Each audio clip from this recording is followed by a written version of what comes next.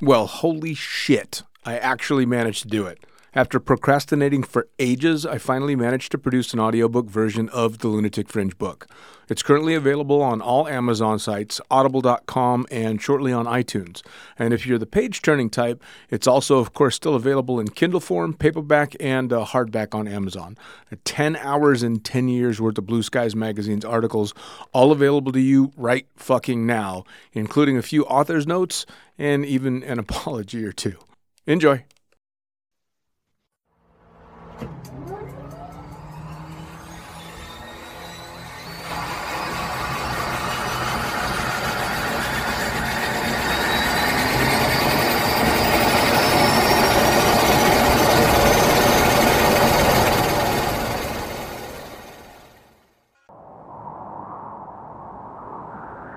In a world. Mate, hold up. We said we're done with the serious intros. Who said? Well, we did. I don't remember that. Well, I said it, and you're me, so, you know. Well, I don't care. In a world. Hey, I told you. We're keeping it light. You do it on your own then. Well, technically, I already am. So, anyway. Fuck yeah. Pure wild flight. Get it down ya. How good? Visit nzaerosports.com. I get to do the next one. Well, obviously, you moron. We both do. Of course, I absolutely love the NZ Aerosports business model. I mean, come on. One glance at an Icarus fuck yeah sticker and you know it lines up perfectly with the fucking pilot mentality. But outside their wonderful use of colorful language and a great company vibe, there's a long list of reasons to say NZ Aerosports fuck yeah. NZ Aerosports blows me away right out of the gate as a canopy manufacturer with a bold offer. They give you 10 jumps on your brand new nylon to decide if you want to keep it, swap it out, or even return it for a refund. I mean, seriously, how incredible is that? That's like getting halfway through a prom and deciding you prefer the slightly racier date that goes down faster. Seriously, they do that. If you're not madly in love with your new canopy after 10 jumps, they'll let you swap it out for another size or model, or even get your money back. And the range of canopies they've got? Man, they've got a style canopy to fit every jumper and every situation with models you know and trust, like the Sapphire 3, the perfect choice for the beginner or intermediate canopy pilot. The Crossfire 3, when you're ready to kick it up that elliptical notch. The JFX 2, if you're looking to up your new swoop game. The Leia as the workhorse and dirtwater dirt beast. Or the Petra. The Petra cranks out crazy power and is nothing short of a record breaker. But hey, it's not always about speed either. Take the Kraken. Built as a low pack volume canopy specifically with wingsuiting in mind, she gives you all the performance you're looking for with the reliability you need that'll have you itching for that next formation, rodeo, or puffy cloud. So the equipment is top of the line kick-ass stuff as you already know, but how about the team? Well, the customer service gang is there to sort you out whenever you need them. Maddie and Beto are always there to help with Jen holding the reins. They're available for you at sales@nzaerosports.com, and they've got a kick-ass live chat tool on the website if you're wanting to hit someone up right away. These are the crew you're going to want to talk to get those custom orders in. With the stock nylon, once you know what you want, they'll have that shit on a FedEx truck as soon as the credit card machine says approved and get you in the air in no time. For your custom orders, you'll be able to get a time frame for building and shipping when you design it, so get to it. And demos. They've got demos in the US available from their partner Rock Sky Market. The whole US demo fleet is there with Sapphire 3, Crossfire 3, Kraken, JFX 2, and Leia canopies in a range of sizes. They also offer student and tandem demos in the US. Bottom line, every step of the way, NZ Aerosports is there to get you what you need, and I personally couldn't be happier to be teamed up with them here on Lunatic Fringe. And now, time to get started with Lunatic Fringe Into the Void, brought to you proudly by NZ Aerosports. Fuck yeah.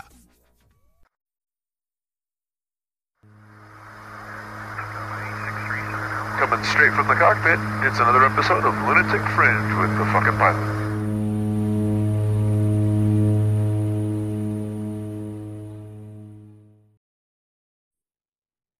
Ready, set, go! Back in the can for another edition of Lunatic Fringe Into the Void, and I'm staring at a face that's got a whole lot of experience and lots of stories to tell, so let's dive straight into it. Tell me, who the fuck are you and what do you do? I'm Scotty Milne. I run Active Skydiving, which is a specialist AFF school based in UK, but we don't jump in UK. We take groups abroad every month to train them in the sunshine. I mean, right now here, we're in the bad weather in January, February. So we just got back from the first trip of the year to Seville in southern Spain. We had the most wonderful weather and everybody jumped their buns off. And that's what we're here all about. Boy, that doesn't sound horrible at all. UK skydivers that don't jump in the UK. Well, UK is great to jump, but to learn, to gain your license, you need the consistency. And I always say to my guys that if you don't complete AFF within a week or 10 days, then it's not accelerated learning. To get that consistency, we need to go to somewhere with the sunshine, fast airplanes where we have the facilities and we can get the job done. And the success rate is incredible. And that's why we're so successful. It has to be. I mean, I suppose, especially when you're taking someone out of their normal environment where they can kind of escape the whole process and fall back into normal life. If you're going to go to a destination to learn AFF, that's what you're there for. So you're completely immersed in the experience. I mean, that's really an amazing way to do it. And also, we've got the guys who are businessmen. If we're training in UK, the phones go in and they're being interrupted and they're being distracted and they've got to make appointments and they've got to get people to do things. When we take them abroad, they can just shut the door. Oh, that's fantastic. Concentrate on in hand. It is wonderful. Absolutely. Now, before we get too far into how all that came about, I want to jump you all the way back to the beginning, how you got started in not necessarily just skydiving, but in anything that would be considered on the extreme side. Okay.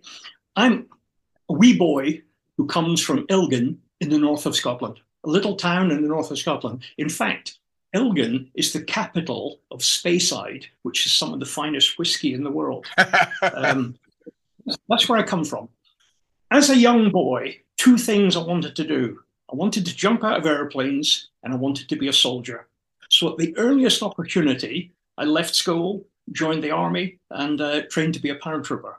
Wow. While I was in training, I saw the Red Devils, the army parachute team, make a display. I didn't know about freefall, knew very little. This is 1967.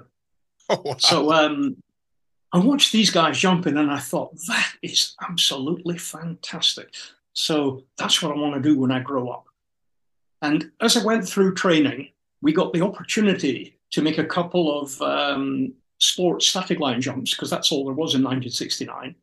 So on the same day that Neil Armstrong landed on the moon, I climbed out onto the wing of a de Havilland Rapide biplane, got a tap in the ribs and stepped off.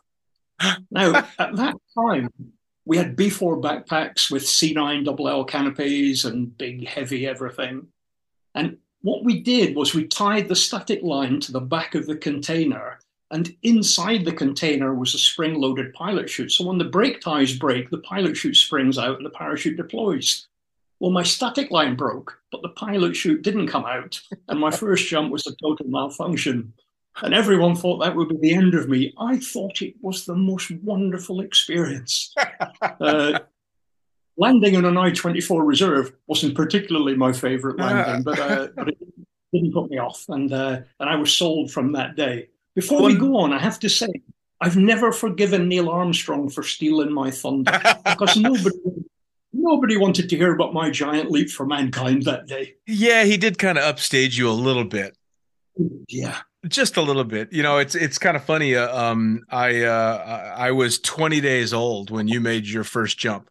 And I know that specifically because I was a huge fan of the space program and know a fair amount about the Apollo space program.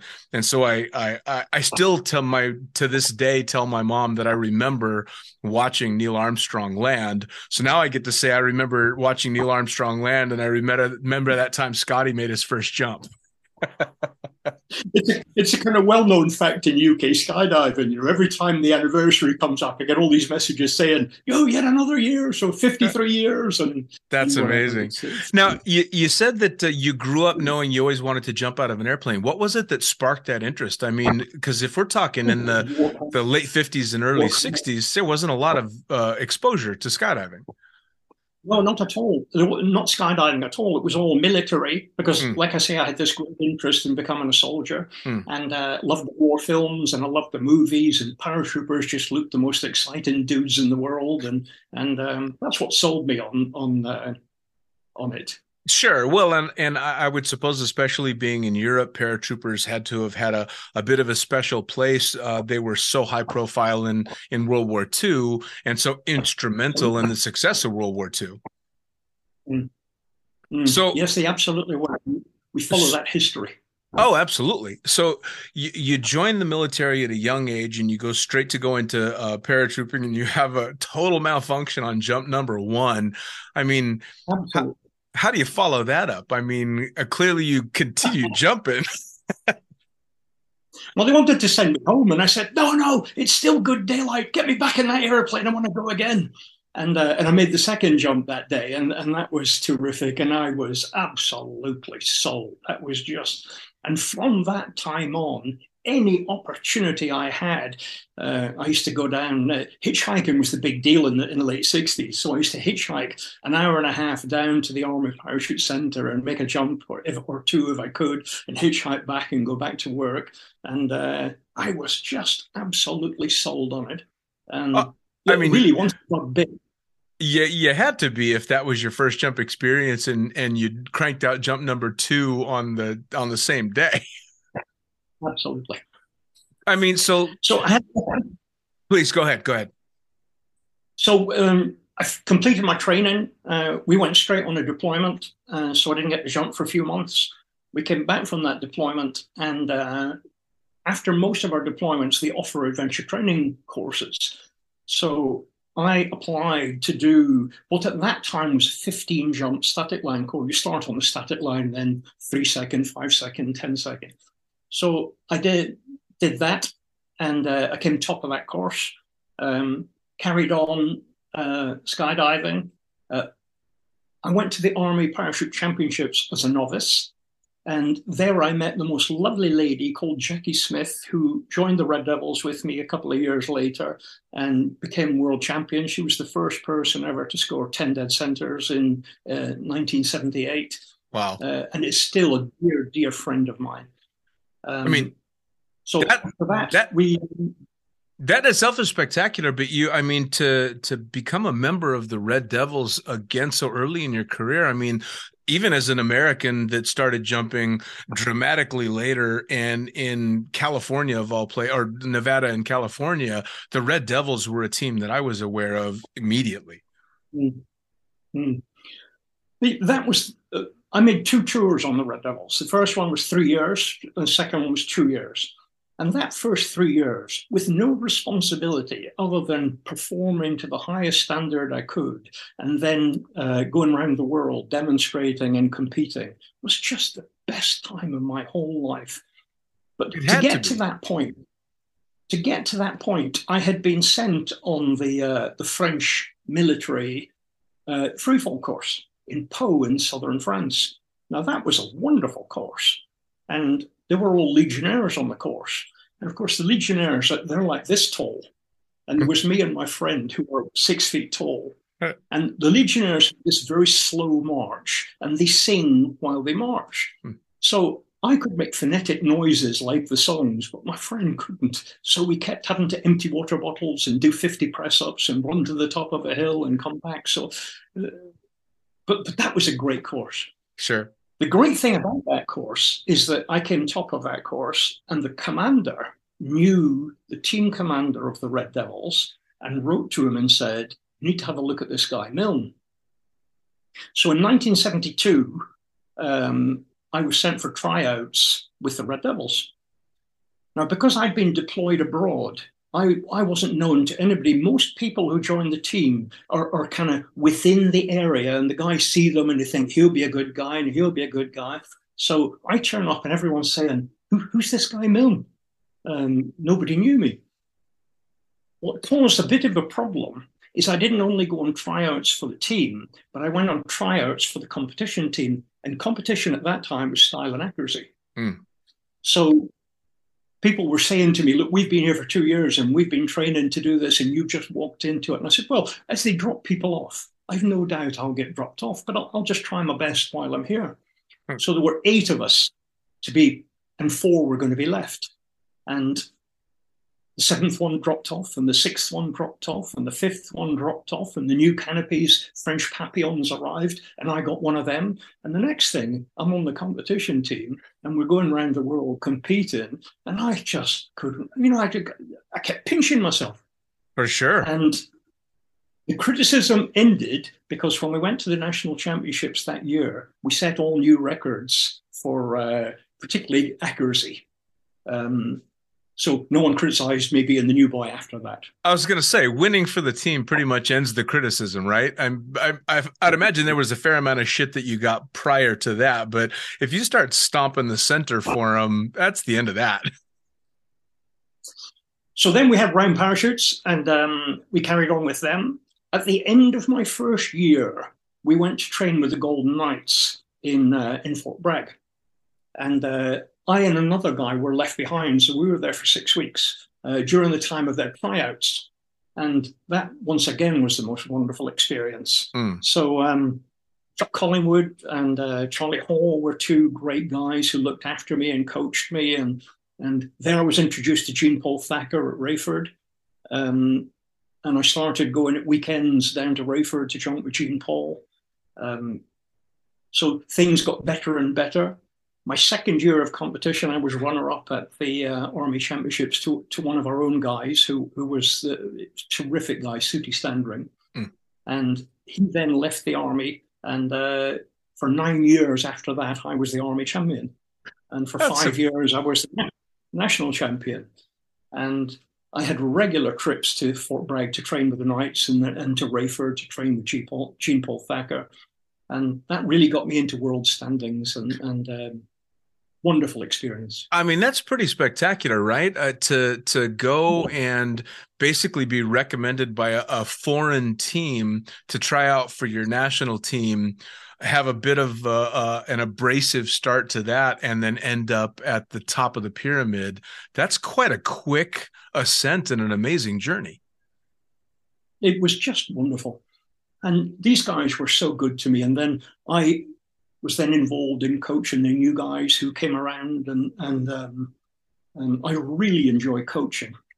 So I had a 10-year international competition. I was saying that I did 2 tours on the Red Devils, but even when I was back with my regiment, they gave me time off in the summer to go to the Army Championships and the National Championships, and then in alternative years to the World Championships. So I was British team captain for 5 World Championships. And that's amazing.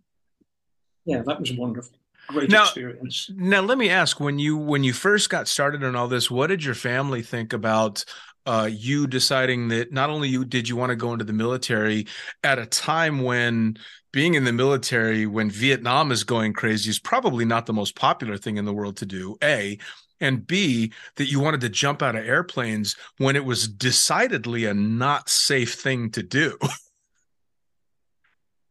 The comments from family were incredible. But my mother, bless her cotton socks, she said, grab hold of these opportunities with both hands, get out there and do the very best that you can. And I've tried to follow that.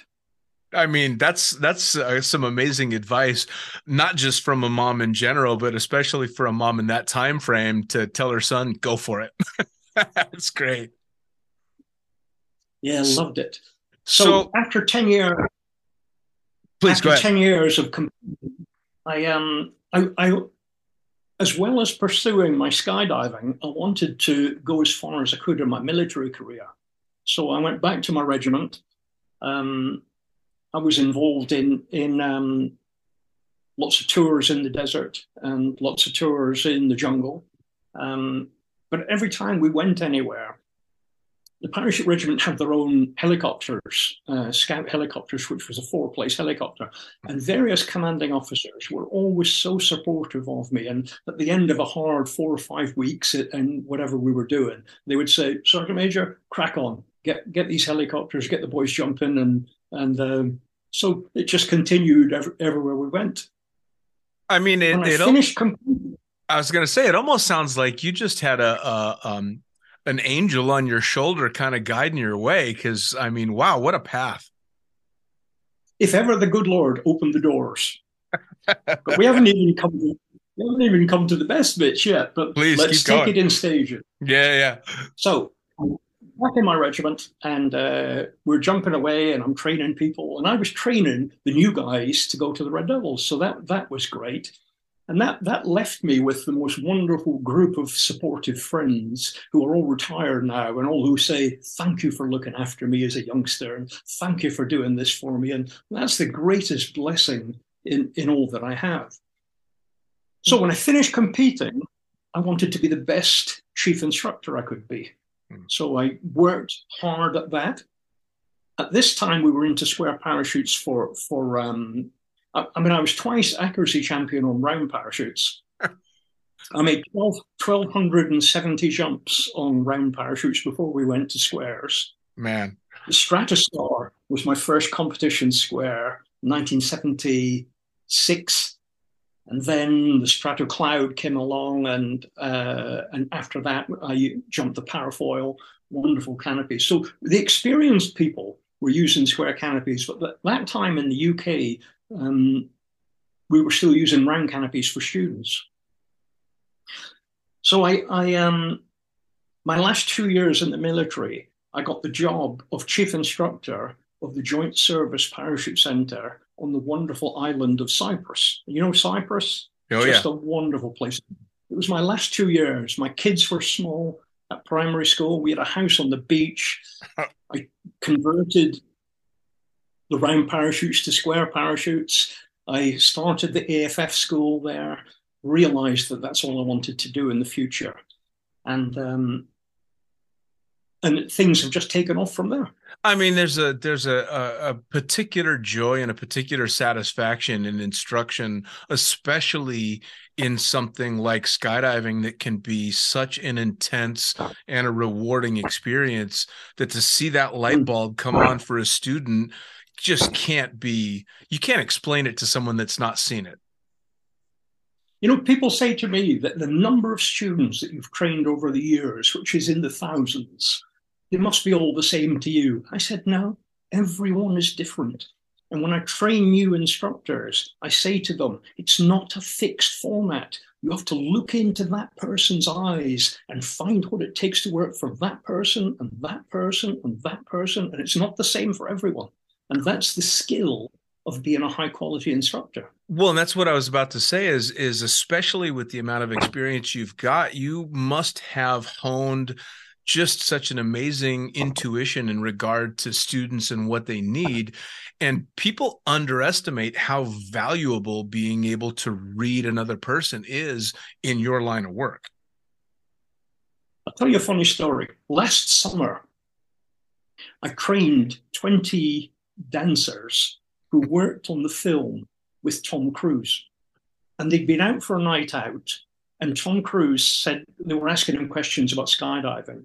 And he said, do any of you want to learn to skydive? And 20 of them put their hands up. So I got contacted. I mean, I've never met Tom.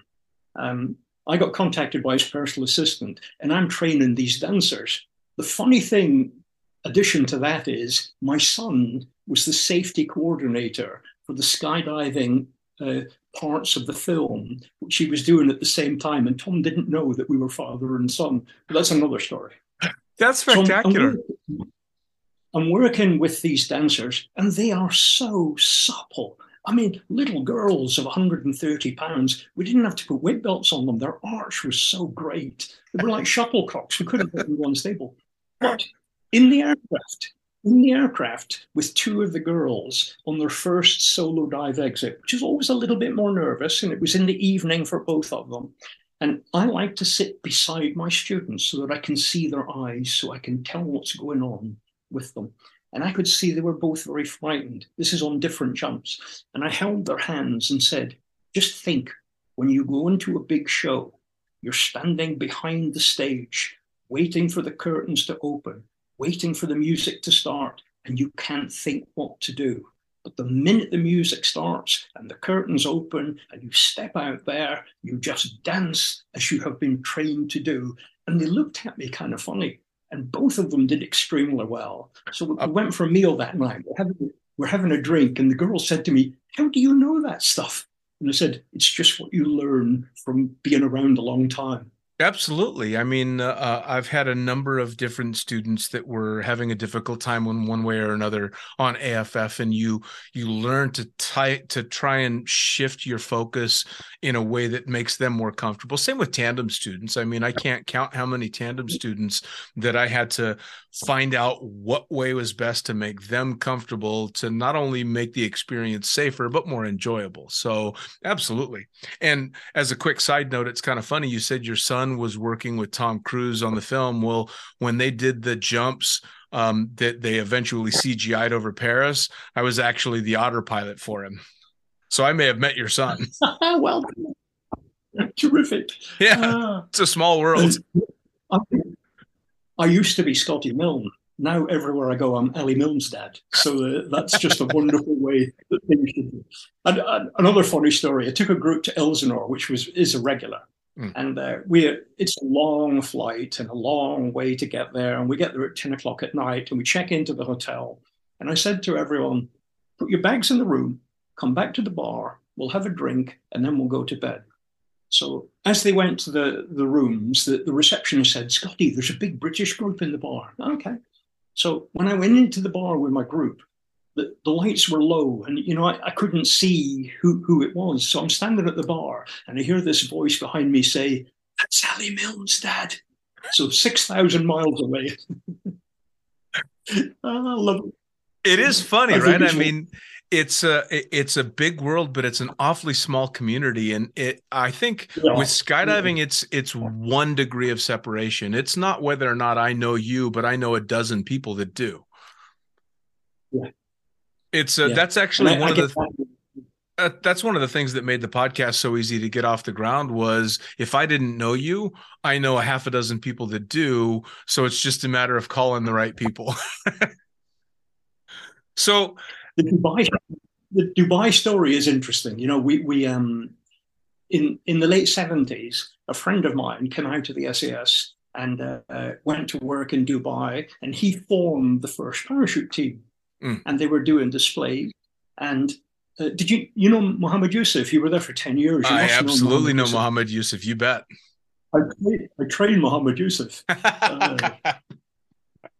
And Ali Nasser and all those guys. That was a wonderful experience. Mohammed Yusuf was very good at looking after me. So my friend Pete Sherman was out there running the team, and they wanted to have a competition team. So I was invited out to help. So we went out with the army team. We were there for 2 months. We had a really good time. Everything was going fantastic. And then each year after that, I did 5 years, 3 months at a time, when I was sent individually. They said, we want Milne to come back. So, and I loved working with the guys. There's particular challenges working with Arabs, and I enjoy the challenge, and I enjoy making it work. Sure. And we made them Arab champions. It was funny that you brought up Mohammed Yusuf, because I had a conversation with him maybe 3 or 4 years after I got there, and he was telling me his origins in skydiving. And I believe it was in either the late 70s or the early 80s. He was jumping in Northern California, where I'm from.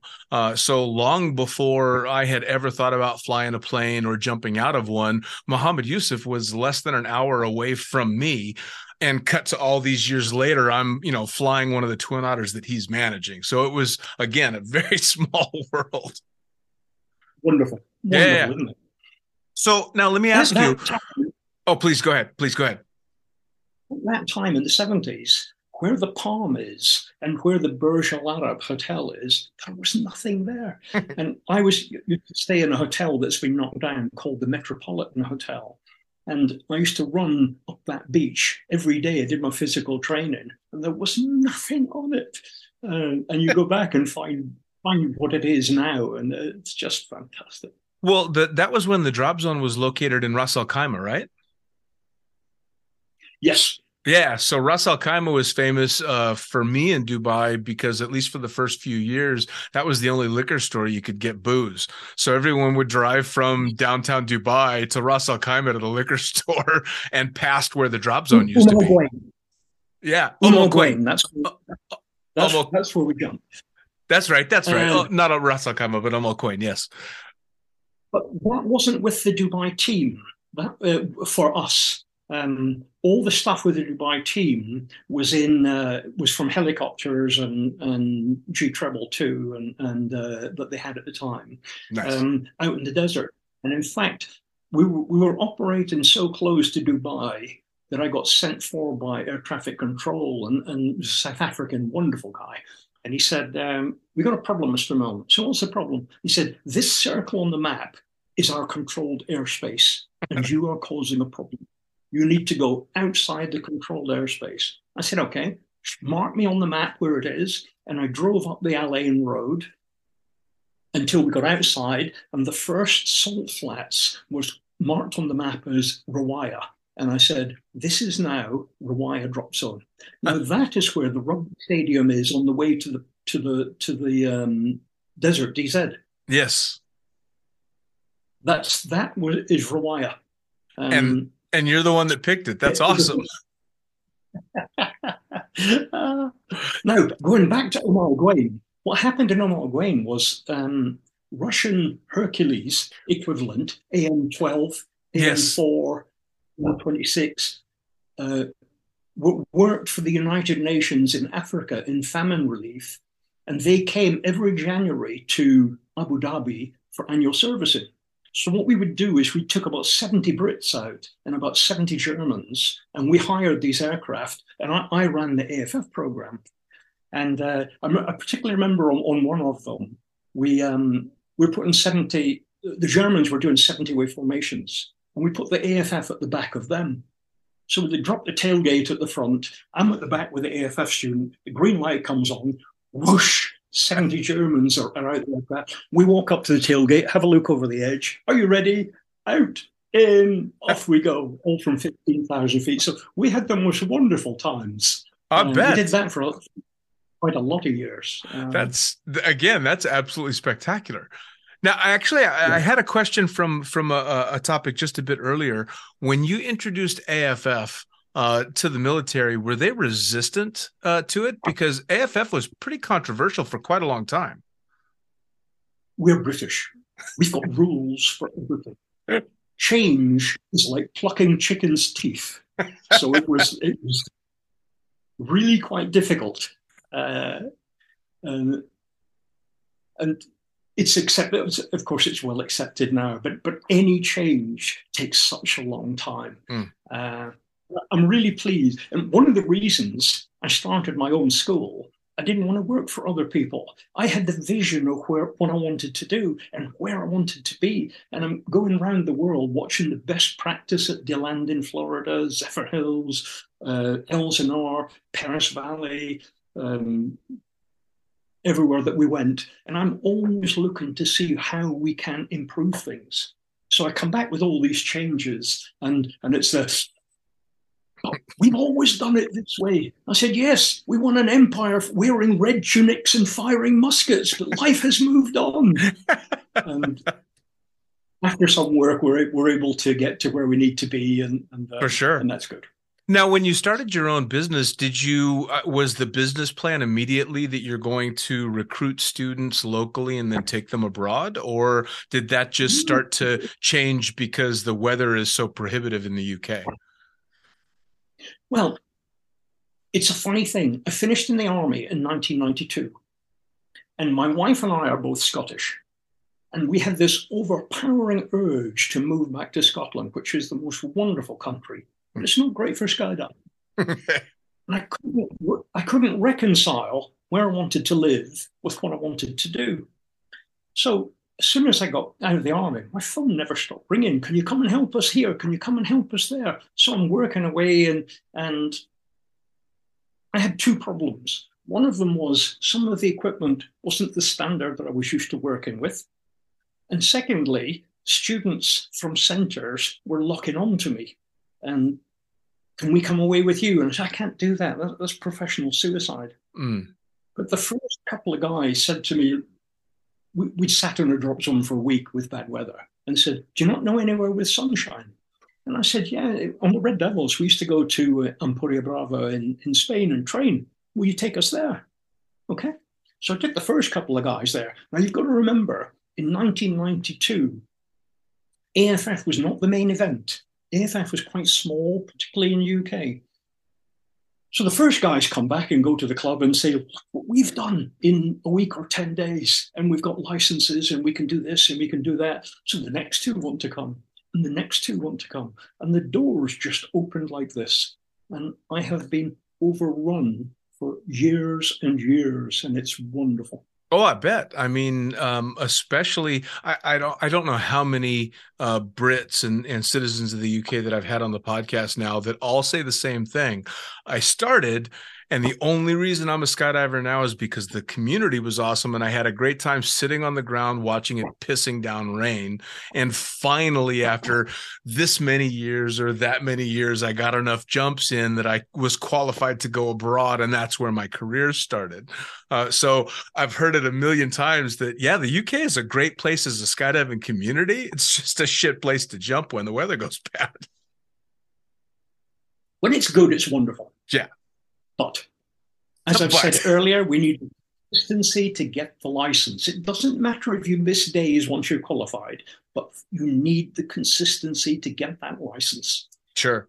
Well, and it's quite a popular sport really in the UK. I mean, it's in university programs, and people are joining the skydiving clubs in colleges, and much more so than the United States for the longest time, where everybody comes to skydive. Yeah, it absolutely is. And I think I think skydiving in general is growing, and we've got, as long as we are going forward, there's no standing still. And I keep telling people that, but we've got wingsuiting, and we've got free fly, we've got head down, we've got sit fly, we've got all kinds of things. As long as we're going forward, the sport will continue to grow. Sure. And safety aspect. It's such an attractive sport in general, but the advent of social media and everyone being able to see now firsthand what we're doing, when it used to be you'd see the X Games and you'd have no idea what was going on. It just kind of looked cool. But now you're seeing every aspect of the sport broken down in video after video after video on YouTube and in social media, and it really has drawn a lot of people in. That being said, one of the main reasons that I approached you is I continued to see your posts on the Beginner Skydiving Forum, which are fantastic posts because it's student after student after student that's, you know, acing their landings and having an amazing course and an amazing time, and being able to see it in a forum with, goodness, I think it's 55,000 members on that group now that are all just bitten by this skydiving, you know, bug. And it's amazing to see. It is. I'm still amazed when I meet people who say, well, we didn't have video on my course. And even at the beginning, on AFF, before we had small cameras, I refused to train people without video. So we had a separate cameraman, you know, with the old big cameras on the helmets. Sure. And now, and I say, I give my guys their videos, I give them all the stills that you see, and I say, get out there and post them as widely as you can to all your friends. And that's where my business comes from. And the joke is that each student is responsible for recruiting two more. And that's the way it works. You look after people, they realize, because no matter where we go, all student groups speak to each other. And they come to me at night and they say, they're not doing the same as us, and they can't do what we're doing. I said, well, we'll do it differently. We don't have to do it the same way. As long as the job is done and everything, all the objectives are achieved, it doesn't matter how you do them. So don't be too cocky, but we're doing well. Well, that's the thing, right? I mean, skydiving is, especially with newer skydivers, it is such an infectious sport, because whether you were nervous or not, whether you did a great job or not, you land from that jump, and at the end of the evening, you can't help but just be thrilled with what's going on. And the natural thing to want to do is to share the hell out of it. And if you're not sitting in a bar drinking a beer sharing it, then you're online sharing it, and it just snowballs, which obviously, I mean, you've been in it for 50 some odd years going hardcore. So, we go out every night for a meal. And we sit with a meal and a couple of glasses of wine or beer, and I look around the table and I hear them pouring out their experience and how they encourage each other. And so many of our groups like what they see. They keep coming back. So it's not only the AFF group, but we've got groups that we've trained from previous trips come back on a second or subsequent trip. And they are terrific encouragement because they have sat in that seat, sometimes only weeks before, and say, look, this is how I felt. This is how I got over it. And you're doing great. And that encouragement I just find wonderful. It really is. I mean, that's again, one of the greatest things about that group is you, as an older skydiver myself and as an OG yourself, you get that excitement back, right? Because you feed off of that energy and that vibe. And I'll read these posts and they're so excited about things that you and I have forgotten about way back when. And it takes you back immediately and you go, oh shit, I remember exactly what that was like and how I felt. And one of my biggest joys with this podcast is talking to people that have been there, done that, and tell the stories of when they were scared to death and when they weren't sure if they were going to learn this skill or that skill, but they did. And now they're world champions and they're amazing in every field. And you love hearing those stories and it takes you back every time. So that's one of the reasons still my favorite way to skydive is to take a tandem, because I love feeling that energy that they just radiate. You know what I get every trip now? For example, on the last trip, I'm sitting with my gear on the bench, my students next to me, we're waiting to get in the aircraft, and a German gentleman came and sat beside me and he said, how are you? I said, very good. How are you? He said, your knees? How are your knees? I said, my knees are good. No fluid, no retention, no, nothing at all. Your ankles? No, nothing at all. I said, 11 years ago, I had a double hip replacement. And I've done over 2,000 jumps with the new hips. And he said, may I ask how old you are? And I said, I'm 70 years old. And he stood up and shook my hand. He said, I'm an orthopedic surgeon. I watch you work, and that's most impressive. That's fantastic. That's amazing. Yeah. I mean, please go ahead. I want to be an advertisement for the older guy, because when I started, I was the youngest Red Devil. I was the youngest guy in Britain to make 1,000 jumps. I was the youngest national champion and army champion. And I'm going to keep going for a long time because I'm going to be the oldest to do it. I mean, this is a sport. You don't give up skydiving because you get old. You get old because you give up skydiving. Absolutely. Well, and this is honestly one of the few sports that I can think of that as long as you are physically able, you can keep right on doing it. Now, if you're playing football or something along those lines, those knees are going to give out long before a skydiver is going to give out. But I mean, take Lou Sanborn, for instance, D1. I mean, jumping into his 80s and beyond, there's no real age limit to skydiving as long as you take care of yourself. But that actually brings up a great question. What tips can you give to people for longevity in the sport? I mean, you don't continue to jump as long as you have without knowing how to take care of yourself. Well, I eat well. I don't drink a great deal. I don't smoke. I exercise every day. I live in the Highlands in Scotland in a little village on the most beautiful loch. You would call it a lake. Yep. I'm on the hill every day that I'm at home. Just keep pumping out and keep the body moving. Honestly, that's the best advice ever. And getting out to the drop zone and doing exactly that. I mean, when your motivation is to want to stay healthy so that you can continue to jump out of airplanes, slogging that rig on your back and climbing up the steps to the airplane and cranking out a nice jump is a great way to stay in shape. So usually towards... Please go ahead. I find that, we count paces and we try to make at least 10,000 paces a day. A normal day working on the drop zone, is between 12 and 14,000 paces. So that's a good level. And Yeah. where we are in Brazil, it depends where we're going to eat at night, but that can be another 4,000 or 5,000 paces walking out and walking back. And so it keeps you fit. It keeps you going. I was going to say, you don't seem to be showing any signs of slowing down. Absolutely not. So now, usually towards the end of the podcast, I ask people for advice and tips for a couple of different groups of people. The first one is people either just getting into skydiving or those thinking about skydiving. What advice would you have to them?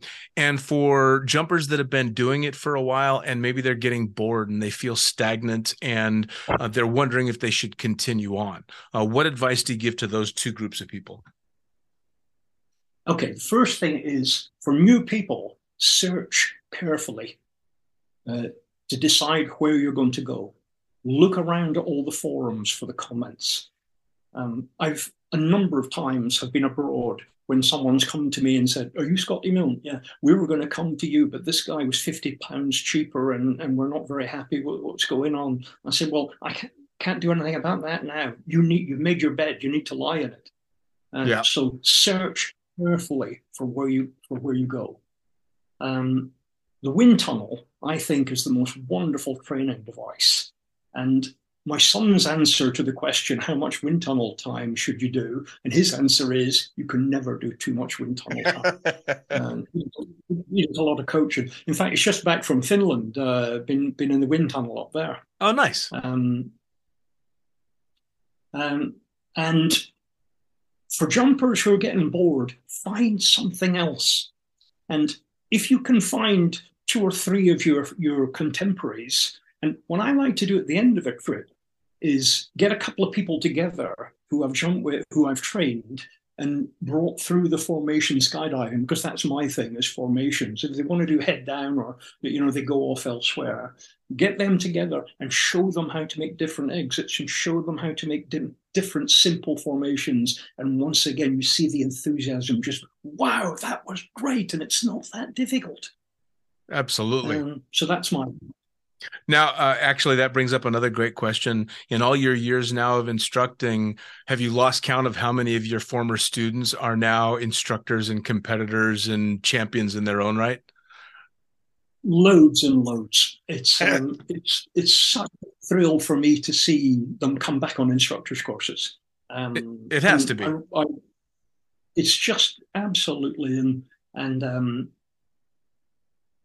to watch them progress, to see the change in their lives. And we've had people who've had all sorts of problems in their lives, and this takes them away from those problems. It gives them a focus on something positive. They're within a community where they're being looked after. One of the great things for me is I've trained many young ladies, and they feel safe and comfortable, and that is so important to me. And they keep coming back because they know they're going to be looked after. There's not going to be any problems. It's our job as instructors to look around and see these things. I've had a few women on the podcast recently that have really highlighted the accomplishments of a lot of the amazing female skydivers in the sport, and still the low numbers female to male percentage wise. So it's fantastic to know that there are instructors out there that are taking good care to try and bring more into the sport. I mean, I personally have been dominated by female skydivers my entire career. They've been dramatically better than I ever could have been for the longest time. So to know that bringing more and more into the sport is just spectacular, and knowing that they're being well taken care of is a very important thing. Absolutely. And the British ladies team have just won the 4-way world championships, and they're all training around us. And I point my girls and say, you could be in this group in a couple of years' time, and they'll come over and speak. They are the most encouraging, positive group of women. Awesome. And that's what we're looking for. We're all working together. Well, I mean, the same aim. At the end of the day, we just want more people to play with, right? I mean, we want more people to go out and jump with in a bigger community. I mean, you much more than me, there's not a country in the world that I can't go to now that I don't more than likely have a sofa that I can sleep on because I know a skydiver or I know a friend of a skydiver. And it's a hell of a thing. Interesting story there. In Seville last year, they had a new rigger arrived. Wonderful guy, top quality FAI rigger. And I was introduced to him, and I said, "Where do you come from?" He said, "Bulgaria."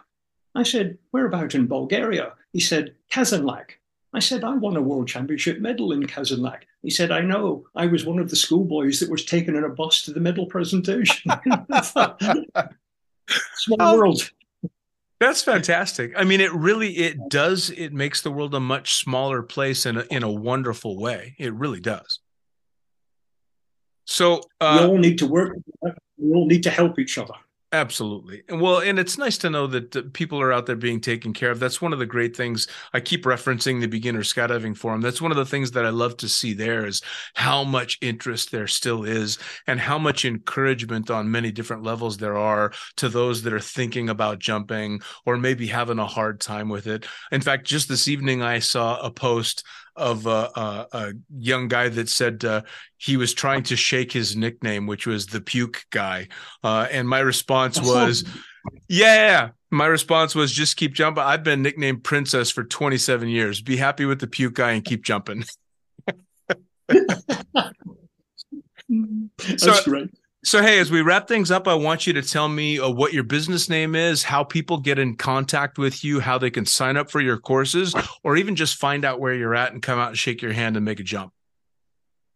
That happens a lot, and I'm delighted with that. People say, "I didn't know if I could shake your hand. I didn't know if you would speak to me." We're all skydivers. It doesn't matter if you're on the first jump or a 20,000 jump. We're all skydivers. We're here to help each other. There's my hand. There's my friendship. Anything I can do for you, I'll do for you. Nice. Okay, my school is called Active Skydiving. My website is activeskydiving.com. But if you Google Scotty Milne, it comes up and you can find anything you want from that. Nice. Yeah, there's a bit of a history on Google with you. I've pulled it up.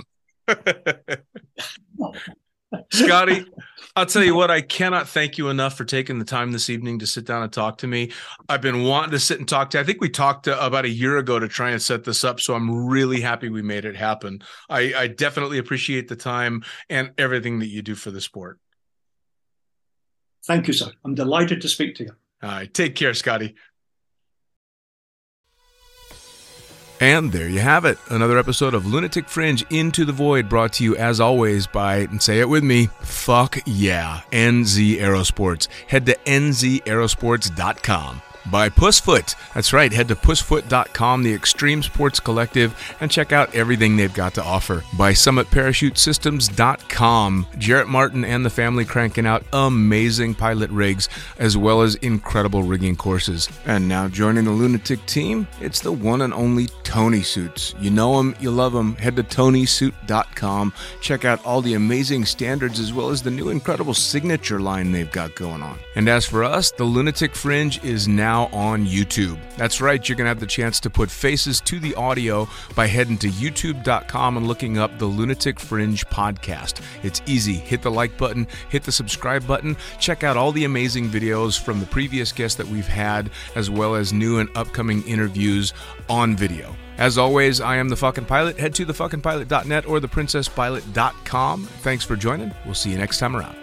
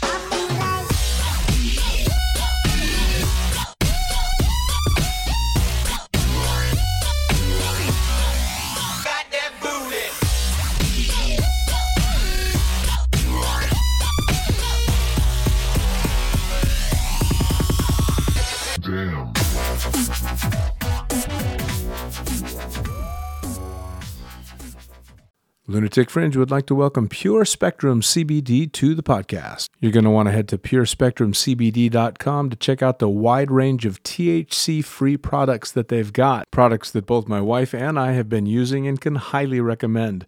Use the promo code LUNATIC when you head to purespectrumcbd.com. That's lunatic at purespectrumcbd.com.